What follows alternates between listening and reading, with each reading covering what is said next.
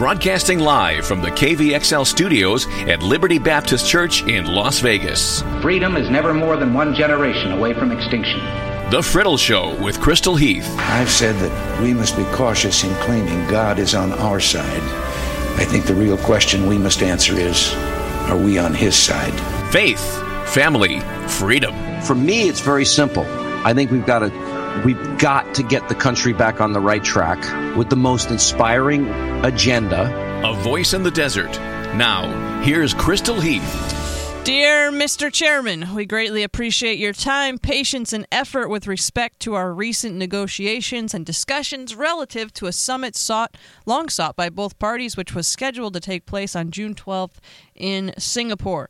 We were informed that the meeting was requested by North Korea, but that to us is totally irrelevant.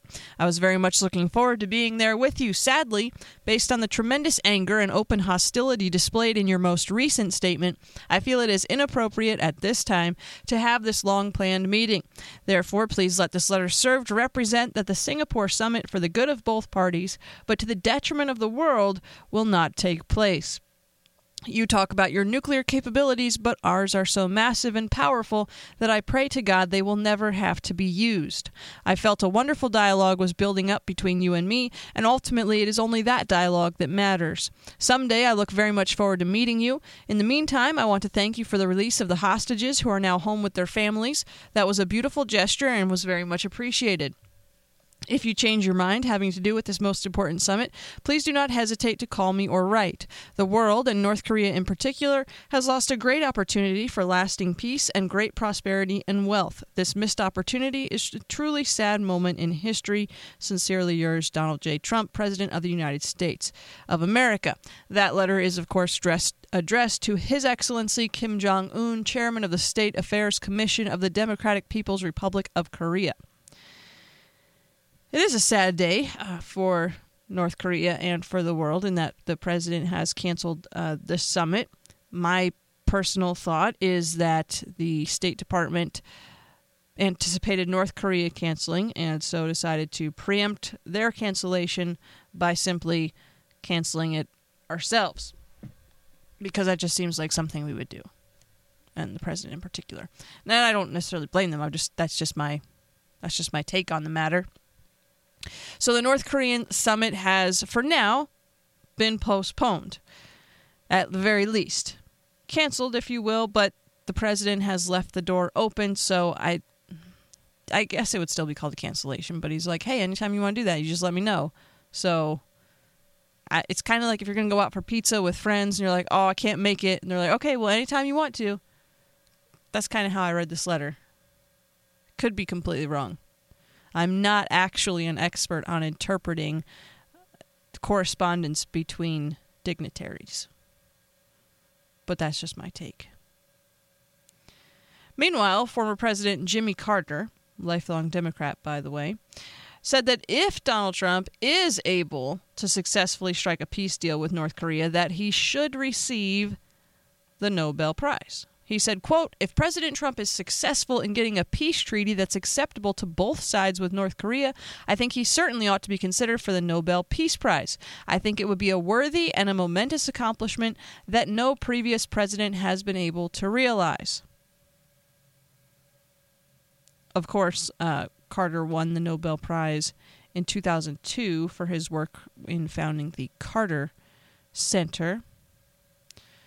If this summit does end up happening, obviously June 12th is probably not going to happen, but if it does end up happening, it will be the first time a sitting U.S. president has met with a North Korean head of state. Other presidents have, but not while they've been in office.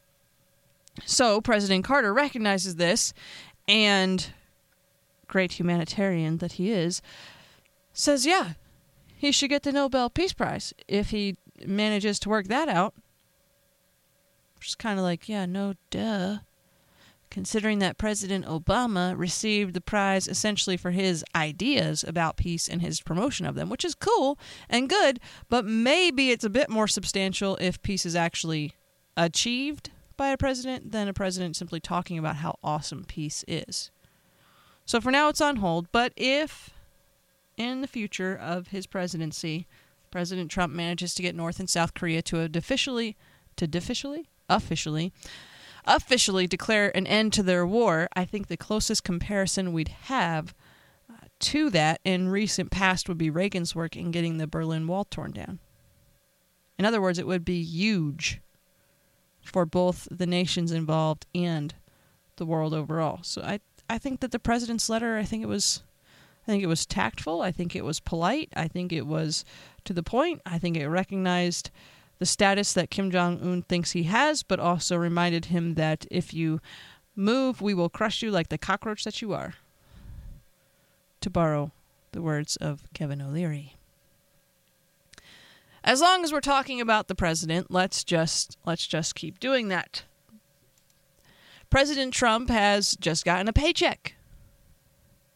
But not just any old Trump paycheck. This is the paycheck from We the People. He's received his first quarter presidential salary for 2018, and he has donated it to the VA. According to Politico, President Donald Trump will donate his salary for the first quarter of 2018 to the Department of Veterans Affairs. Acting VA Secretary Robert Wilkie said at a press briefing that the money would go toward caregiver support programs, including mental health, peer support, research, education, training, and financial aid. The president's gift underscores his promise to do all that he can for veterans, which includes supporting those who care for our veterans, not just those of us at the VA, but the husbands, the wives, the families, and the community of caregivers who are out there day in and day out, making life easier for those who have borne the battle. Trump has donated his $100,000 quarterly salary to different government agencies every 3 months. His donation to the VA comes at a rocky moment for the agency as we are waiting a replacement for former Secretary David Shulkin, who was fired in March. Additionally, the House has recently passed a bill that would allow more private health care alternatives in the Veterans Choice Program. The Senate is looking to potentially take up this bill, and it is possible that we could see it land on the president's desk before Memorial Day, so either today or tomorrow. Trump has said that he supports the bill. He said congrats to the House for passing the VA Mission Act. I think it was last week he said that.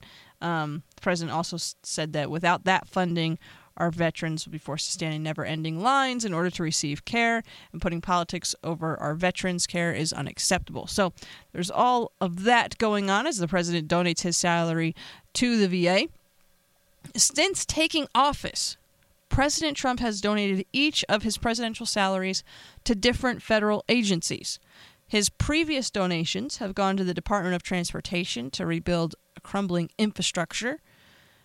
By the way, you may not want to take Craig Road anywhere between about MLK and the 95. Like the entire thing. It's just not worth it, especially if you're going, which way would you be going? West. Westbound on Craig between MLK and the 95. Don't do it. I feel like some of that infrastructure money may have ended up on Craig because I don't know what they're doing. I think maybe they're laying something, a gas pipe or something. I don't know, but something is happening, and you will be stuck there for a long time if you try to drive that way. Just take a back road. Don't go there. Just don't. You're welcome. So he donated his salary to the Department of Transportation for infrastructure. He's donated to the National Park Service for battlefield infrastructure, to the Department of Education to fund a summer camp, and to the Department of Health and Human Services to battle the opioid, crisis. So each quarter, the president receives a $100,000 salary. Sorry, I had to take a drink of water. You didn't need to know that, but I was just letting you know why there was a long pause. Now, granted, the president receives $100,000 quarterly, and you might be thinking, whoa, that's a lot of money. It is. And it's pretty cool that he donates it. There are other people, though, that look at this and go, $100,000? That's pittance. What are we going to do with $100,000? Oh, believe me, the things you could do. Now, granted, in defense of those people who are like, psh. It is estimated that the president makes roughly $364 a minute or $175,000 a day, aka $42 million annually. So, he really doesn't need that presidential salary money, and he could be doing so much more and blah, blah, blah. Yes, he makes more in a day just from his brand, his properties, his name, his businesses outside the presidency. He makes more money in a day just from his business world than he does in an entire quarter as president. But now, as much as I understand what these people are saying, $100,000 is still a lot of money. And people that are as smart about money as Trump is, say anything else you want about him, the man is good with money if he's making $175,000 a day, okay? People that are good with money like this, they know how to take a little bit of money and turn it into a lot more money. So yes, though the president may not need that $100,000 each quarter, he's still earning it. So it's his money. He could do with it what he wants. And I guarantee you that if he kept it, he could multiply it into much more than $400,000 a year. But the president is setting an example here. He's literally putting his money where his mouth is and saying, look, here are some things that need to be fixed. And here's a small way that I can help to fix them. And I say small somewhat sarcastically because that's the way, again, that's being reported on the news. It's like, oh, well, he can afford it, so it's not really a big deal. In fact, he should probably be donating more. Blah, blah, blah, blah, blah, blah. Do you know any other politicians who have donated $100,000 to infrastructure needs? Or $10,000? Do you know another politician who's donated $10,000? Been like, oh, here's part of my paycheck to help fund the things that I say need to be happening in government. Do you know a politician who donates the entirety of their paycheck every quarter to fund needs that they see and that they say they want to see changed in our government? Look for them. You won't find them. Now, that said, Trump is not the first president actually to donate his salary. JFK and Herbert Hoover both did the same. Trump is just the first in a long, long time to do so, and I think it's pretty cool. Yeah, let's talk about this one next. As long as we're talking about donating money to help the government accomplish things it should already be doing, there's this story from Breitbart. Tennessee rep introducing bill to allow crowdfunding of Trump border wall. Representative Diane Black, a Tennessee Republican who is also running for governor of her state, promised to introduce H.R. 5876, legislation that would create a border wall trust fund to which average citizens could donate. The funds would be used for whatever it takes to build the wall. While Democrats blocked common sense border security and put illegal immigrants before our families, we are going to put America first. Real immigration reform cannot be achieved without a secure border. President Trump has been clear about this since day one, Black said in a May 18th statement. The most important job of the federal government is the safety and security of the American people, and if citizens in our country wish to contribute to this effort, they absolutely should be given the opportunity. In an interview with Fox News, Representative Black, a member of the House Budget Committee, said that her bill would allow any American to donate money to help fund the wall. I support President Trump in building the wall. It's going to take big funds to do that, she said, noting that Congress seems unwilling to raise the money for the job. Black said that the bill is patterned after the popular private enterprise such as GoFundMe, where people can gather to support favored causes and help people who need assistance. The representative also said that an effort such as this to fund work for a public monument has precedent. Indeed, a private group launched in 1833 to raise the funds that eventually led to the building of the Washington Monument. Black spokesperson Heather Douglas told Fox News, "We're hoping to see the bill go through to the president's desk." Okay, so a GoFundMe, an official government-run, government-governed, if you will, GoFundMe for building the wall. Now, before I talk about the implications of the GoFundMe itself, let me just preface it all by saying that I do support a border barrier. The form that takes is a discussion for another time, but I think that a nation is unwise to not guard its border And so I believe that a border barrier, call it a wall if you want, call it a fence if you want, make it electric, make it high-tech, make it out of concrete. Again, that conversation is a different one altogether. But I do support having a border wall. I would support having a border wall with Canada. I'm not opposed to this. I've seen in research and in studies that walls are actually barriers. Not that they're actually barriers, but that walls are very effective at doing what they're supposed to do and keeping out people who would come into the country with intentions of harming our citizens.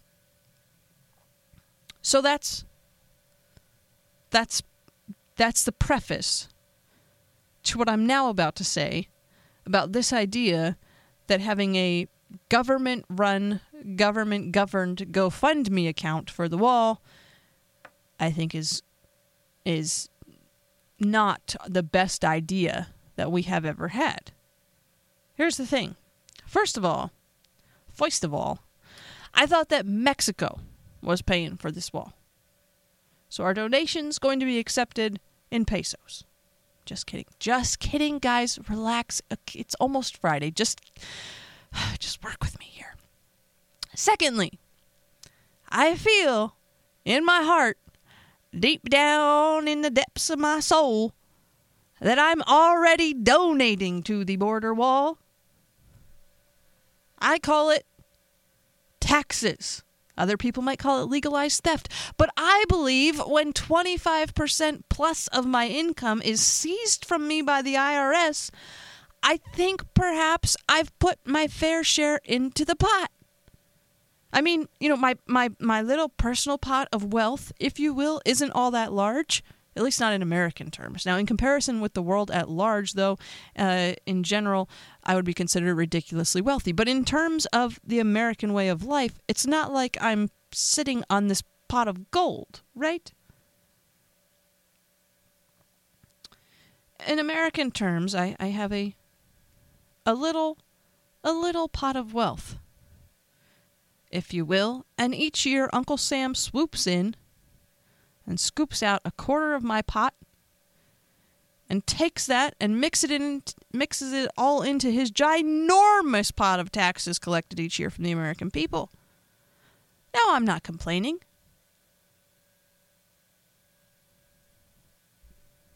I mean, I'm being kind of facetious here, but I consider it a blessing to be able to personally fund the studies of migratory patterns of locusts and stuff like that. I'm just saying that personally, for me, I'm all about paying the taxes. I think everyone should pay their taxes. I think that we could do a better job in how we spend money and how we budget or don't budget money. And I'm grateful for the president's tax cut, although I will actually end up paying more money in taxes. But I understand that the tax plan overall benefits most of you. It actually hurts me, but it benefits you. And so for that, I understand that I get penalized for being single and stuff. And, that's my life. I get it. So I'm happy for you guys. Sad for me, but I'm happy for you. I'm able to see the big picture of this thing. Like, tax cuts overall are good for our economy and for our country. And so I think bigger than myself. My point is simply that if Uncle Sam wants me to donate to the wall, I'm happy to do that. All I'm going to need is for him to give me a 100% tax credit, and I would put all of those dollars, which he would normally take from me anyway, if he just gives them back to me, I would put all those dollars into the wall fund, for which I would, of course, expect a tax-deductible receipt for the next year's tax bill. It's a beautiful plan, guys. Faultless, really. I will gladly donate to the wall. You just give me back what I paid in taxes. I will contribute that entire amount to the wall because I'm just a good person like that. And then you just give me a receipt, a tax receipt, so that then becomes a write-off for next year, and we'll call it even. I feel like this is a brilliant plan, and better than having a government-led GoFundMe. I mean, I'm just not really trusting that the government is going to handle those dollars well. Have you seen what they've done with, like, the post office, the Treasury? Like, don't even get me started, okay? Education. I think that sometimes our government does not do a great job with the money entrusted to it as a whole. Okay, I'm not blaming anyone in particular. I think just we have a pattern of possibly not spending money wisely in Washington, D.C. Okay, we if you look at our debt levels and our deficit level, you might agree with me. So if you're not doing a great job with what you already have, which you not forcefully, but which we're required to give you, then why would I voluntarily give you more of my money? Maybe if they outsourced the whole wall thing. If they did that, you know what? Outsource the wall building to Israel, I'd definitely be more open to donating to the cause if that was the case. But in its current suggested form, a government-led, government-governed GoFundMe account funded by Americans, I just... Like, for example, let's say we start this government GoFundMe account for the wall. And it raises, say, $7 million. Cool. That's great. But then, as that money's being raised, they're like, okay, once we hit $10 million, we're going to start construction of the wall. So we're at $7 million, and then a new president comes into office and is like, yeah, we're not going to build the wall. What then happens to that money? Also, are we getting the best deal on labor? And it wouldn't be materials. Who's determining all this stuff? Like, it's too much for me. I couldn't do it. I'm going to pay my taxes. You could take my tax dollars and take them out of the studying of the locusts and put them into the building of the wall. I'm fine with that. Or you can give me a 100% refund, which I will then donate to the building of the wall in exchange for a tax receipt for the following year. I'm good with that too. But I'm not good with just giving away more of my money when I don't think that the money I'm currently putting in is being used well. Fortunately, no longer being used to fund Planned Parenthood abortions. I'm grateful for that. We talked about that yesterday. But a government GoFundMe account just does not sound like a good idea to me. How about you?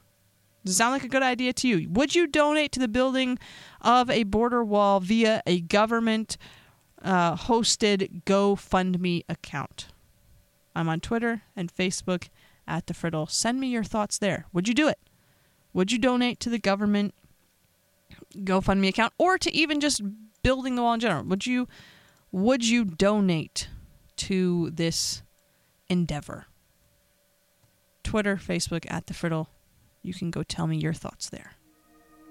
Okay, so after the incident at Starbucks a few month ago maybe? I don't even remember how long ago it was. It seems so much news happened so quickly. Starbucks has a new policy.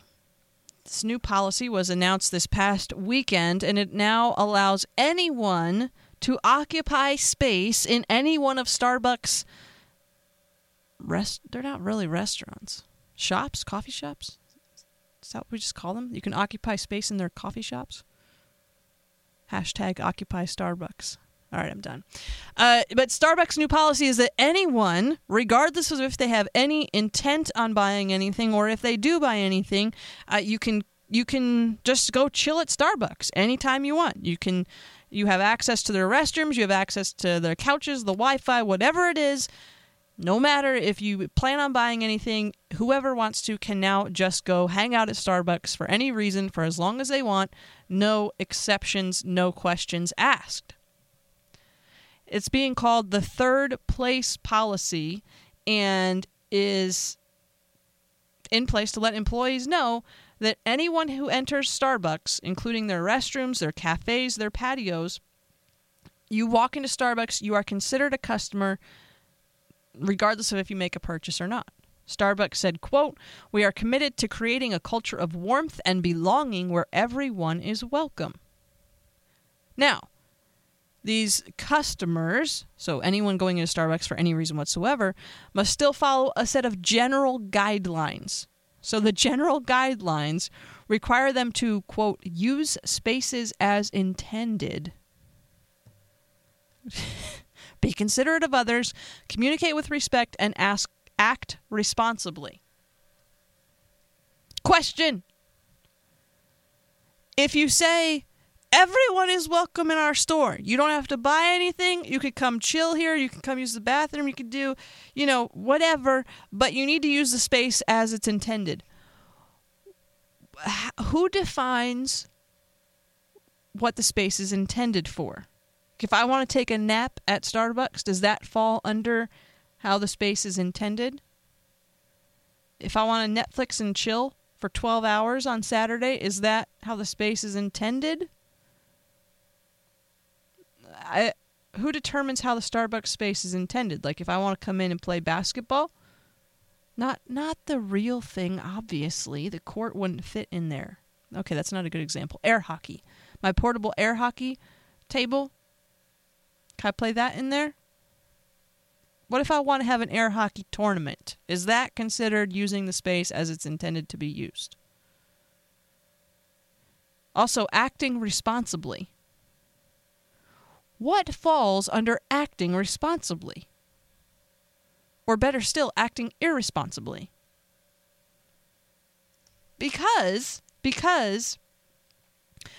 Fox News did a story about this titled, "Starbucks employees and customers express concern over the new policy." Quote, "I don't see how this will work." Now, this third-party policy is being called into question specifically in urban locations. In a Starbucks subreddit, according to Fox News, people are voicing concerns that the new policy will lead to stores being filled with homeless people and drug users.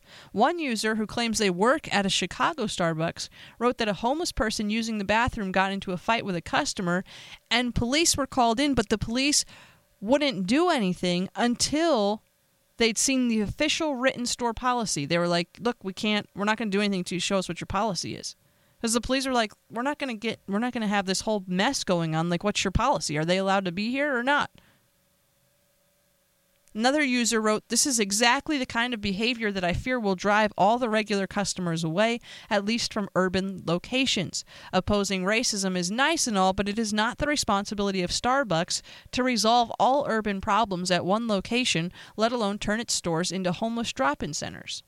On another thread debating the new policy, a Starbucks customer expressed similar concerns. Quote, "I can't see how this will work in urban areas with large homeless or mentally ill populations. I just worry about how many employees will be put in danger or get fired because of this."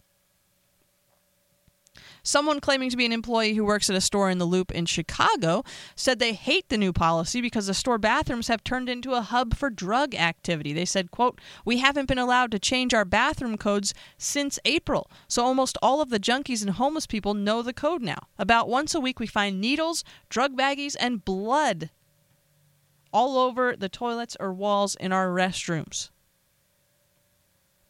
But others are arguing that while there was never an official policy in place until now, many stores operated under similar guidelines before the incident in April. Oh, it was in April, so it was a month ago. Okay.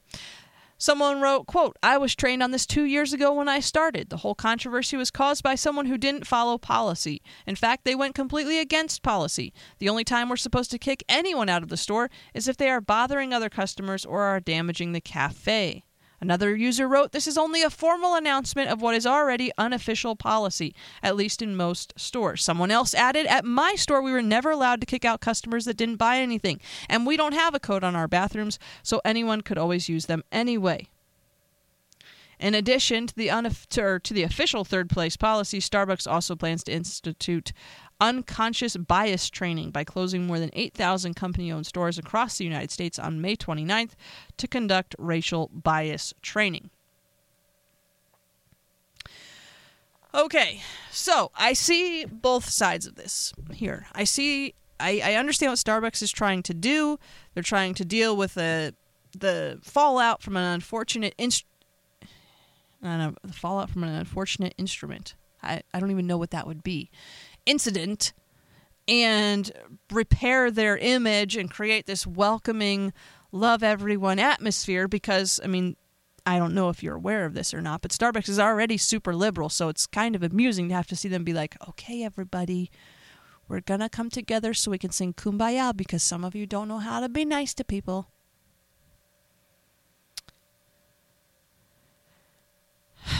On the flip side of this, though, is the very real concern for Starbucks in urban areas. Areas where, like as posted on this subreddit that Fox News was referencing, Starbucks locations are becoming havens for drugs and addicts and the homeless.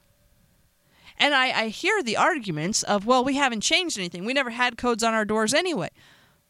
Maybe that's because you lived in an area where you didn't need codes on your bathroom doors. I know we don't like to talk about this because it's not politically correct, but believe it or not, there are some places that are not as safe as others in this country. Should we pick on New York City? We can pick on New York City. I used to go there. I don't know how many times I've been there, but I've been there quite a few times because we lived not too far away. And if you go to like Times Square, you go somewhere downtown New York, you probably will not have access to a restroom. And if you do have access to the restroom, it will most likely be locked. And there will be big signs for paying customers only. Our restrooms are for paying customers only. You may even have to go and request a key. This isn't because everyone in New York is racist and hates people. No, they basically live off of tourism and urbanism. Okay? It's because they know that they would be taken advantage of by individuals that they would prefer not be hanging out in their place of business. So when you say, well, this didn't change anything for us because we never had codes on our doors, maybe you didn't need them. Maybe other people, it was a good idea for them.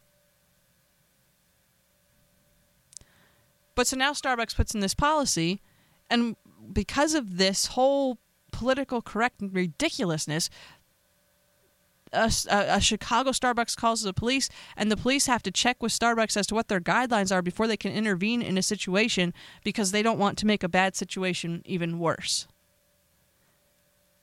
That seems dangerous to me. And then there are those that say that this was essentially always the Starbucks policy, that anybody could come in, anybody could hang out, and no one's supposed to get kicked out. And you need to just all stop complaining because nothing changed. It's always been this way. Okay, sure.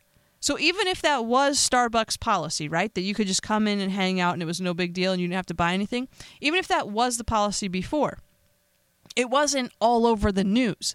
It wasn't advertised blatantly like, hey, here we are. Come on in. Hang out, do whatever you want. Nobody cares. Everybody's welcome. If that was the policy before, it wasn't advertised and shouted from the rooftops to those who would take advantage of the situation. There wasn't this mentality of, oh, we can just go chill at Starbucks and do such and such at Starbucks because there's nothing they can do about it, and if they try to do something about it, then we're going to sue them, and we're going to get a free college education after we accuse them of racism, sexism, or some other ism or bigotry. Are you following me here? That was always kind of my impression of Starbucks, to be honest. It was kind of the place where hipsters could just go and chill, and even if you only had 30 cents in your pocket, nobody really cared. If you were just sitting there with your computer, it's cool. That's cool. You just chill at Starbucks. That could be the unofficial policy and not be a problem. And quite frankly, wasn't a problem until April when this incident in Philadelphia happened. But now you have this official policy that is actually preventing law enforcement personnel from being able to do their jobs, not to mention potentially putting your customers and your employees in danger.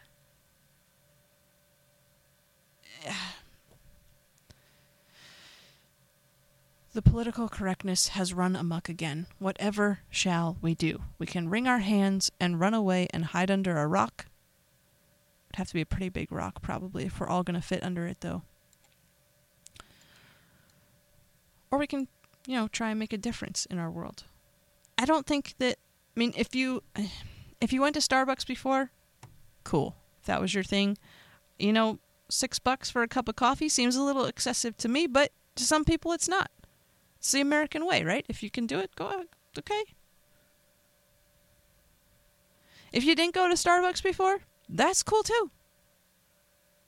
If you want to boycott Starbucks now, fine. And if you don't, okay. Sometimes I like getting a double chocolate chip frappuccino. And to be perfectly honest, I have a lot bigger problems with Starbucks than their new everybody's welcome policy. I never thought everyone wasn't welcome at Starbucks. Although, I did hear that Christians could buy their coffee somewhere else. Like, I remember when wasn't it the CEO of Starbucks? Was it last year? Just let us all know that we could take our business elsewhere. To me, that's kind of a bigger problem than this supposed corporate-wide bigotry of Starbucks based on the actions of a single employee. Like, to me, it's a bigger deal when the CEO stands up and says, hey, you entire group of people, go buy your coffee somewhere else. Like that, I don't know. But it is something to think about. If you're in an urban area and you are accustomed to going to Starbucks, I mean, if it was me, I would probably now be a little more hesitant to take my family and particularly young children into a Starbucks in an urban area, just knowing that you don't know what's going to be happening there now. Particularly when there are people saying they're Starbucks employees posting on Reddit about drugs and needles and things. That's really, really, really not cool to me. So I don't think we've heard the end of the Starbucks policy. I think it may be quietly revised in the future when incidents like this become more and more frequent in urban locations, but we'll see. For now, this is the new Starbucks policy. All right, when we return, we're going to end on a lighter note. Actually, an actual lighter note from a Texas boy who wrote a thank you note to a police officer, but it's not anything like you would imagine, so don't go away. Okay, so there's a school in Texas that every year has its elementary students write appreciation letters to the Fulshear Police Department, right? And so there's a bunch of different letters, and they're mostly what you would expect. Like, here's one they posted on their Facebook. It says, Dear Fulshear Police Officers, thank you so much for everything you have done. I especially want to thank you because I am a big fat worrywart. But then I think, girl, stop your worrying. There are police officers everywhere. What I'm really trying to say is I appreciate everything you have done. And then she drew a picture of her on the ground worrying, and then a police basically flying overhead as Superman, like they've got a cape, but instead of the Superman S, it's a P for police. I'm assuming it's for police. Like flying overhead, like gonna save the day, like Superman. It's really cute, right? So they share a bunch of letters like this that are just cute police appreciation letters like you would expect to see. But then But then they shared another letter, a handwritten letter from a 10-year-old boy. This 10-year-old boy attends Huggins Elementary School in Fulshire, Texas. And this one, they said, stood out. It's now gone viral. Would you like me to read it to you? Okay. Here we go.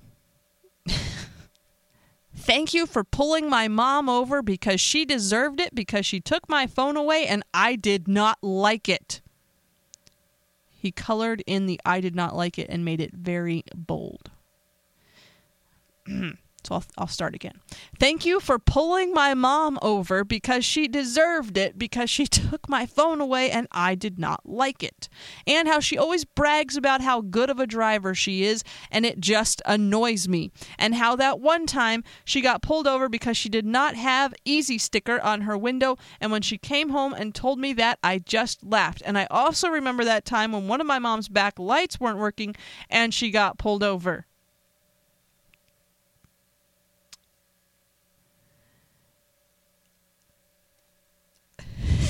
Okay, first of all, children, honor your father and your mother, that it may go well with you, and you may live long on the earth. If you write a letter like this to your police department, you may not live long on the earth. And I will leave that statement to your own private interpretation. So, be respectful of your parents. Don't write the police a letter about how you're so glad they pulled your mom or dad over, okay? Unless your parents give you permission to do so. But this kid is just sitting in school, right? I can just picture this whole thing happening. 10-year-olds, I'm terrible with grades and ages. Is it like, it's going to be like 3rd grade-ish? Anyway, so there's a bunch of 10-year-olds sitting around in class. And the teacher's like, all right, guys, we're going to write thank you letters to the police officers. And this kid is like, oh, yes, give me one of those pieces of paper. I love the police because they have pulled my mom over at least 3 times that I know about. And they're like the best moments of my life when the police pull my mom over.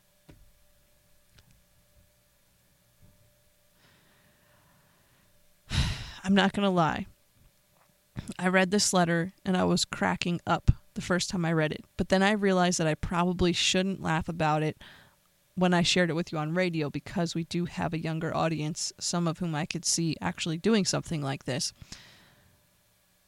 But the honesty, right? You got to commend the honesty.